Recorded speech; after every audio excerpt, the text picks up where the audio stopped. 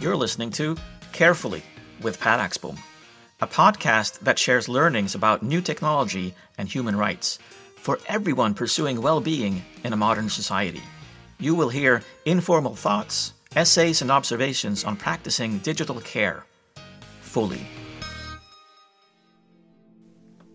Your unique typing rhythm can reveal your identity.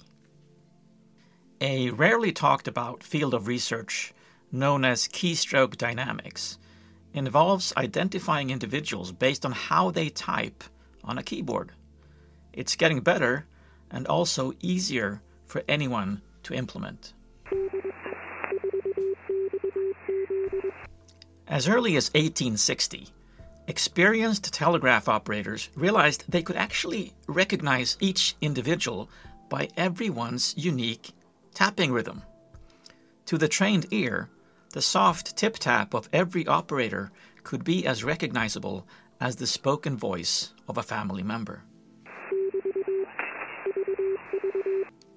In World War II, military intelligence used a methodology known as Fist of the Sender to identify unique ways of keying in a message's dots and dashes in Morse code.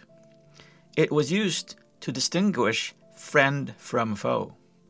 The pace and style of the communication allowed expert operators to deduce who was in the other end. The more you type, the more of your unique qualities can be collected and identified. Even if people type on keyboards at approximately the same speed, everyone will have specific pauses, sequences, and hold times for certain letters that are true only for them. The more of these variables we have access to, the more certain we can be of a person's identity.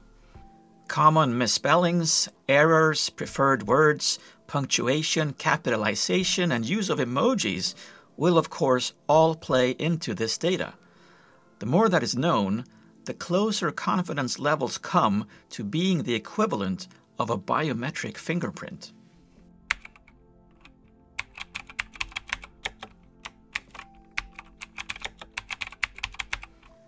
The behavioral biometric identifier retrieved through input by a keyboard, known as keystroke dynamics, of course only gets better over time, able to take into account that your typing varies over a day or days and can be affected by external factors.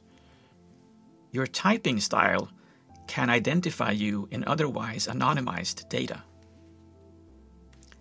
As you will likely be aware by now, this technique can of course be used to de-anonymize anyone wanting to appear anonymous online.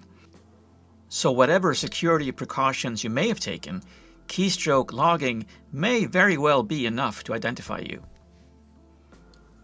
Want to stay under the radar?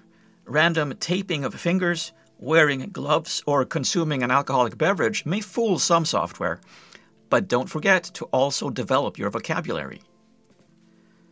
Note that keylogging is illegal in most countries, akin to wiretapping, and hopefully not employed as much as you might fear. But the data is very easy to collect in a digital world, by any website, and often the creators of software aren't thinking ahead on potential misuse, or maybe aren't even aware that what they are doing is illegal. Facebook was saving everything you typed, even when you didn't hit publish, very early on. TikTok today saves keystrokes when you use their internal web browser. Who is doing what these days is not always obvious, and sometimes the logging itself is done under the guise of enhanced security, sometimes valid and sometimes not. But once again, consumer control is essentially non-existent. Awareness is all we can spread. In 1844, on May 24th, Samuel Morse sent an historic telegraph message from Washington, D.C. to Alfred Vail in Baltimore, Maryland.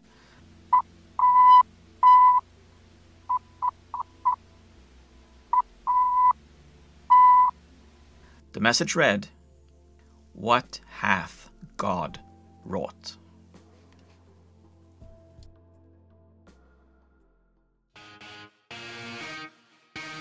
You can read more thoughts on human rights and new technology on axbom.com.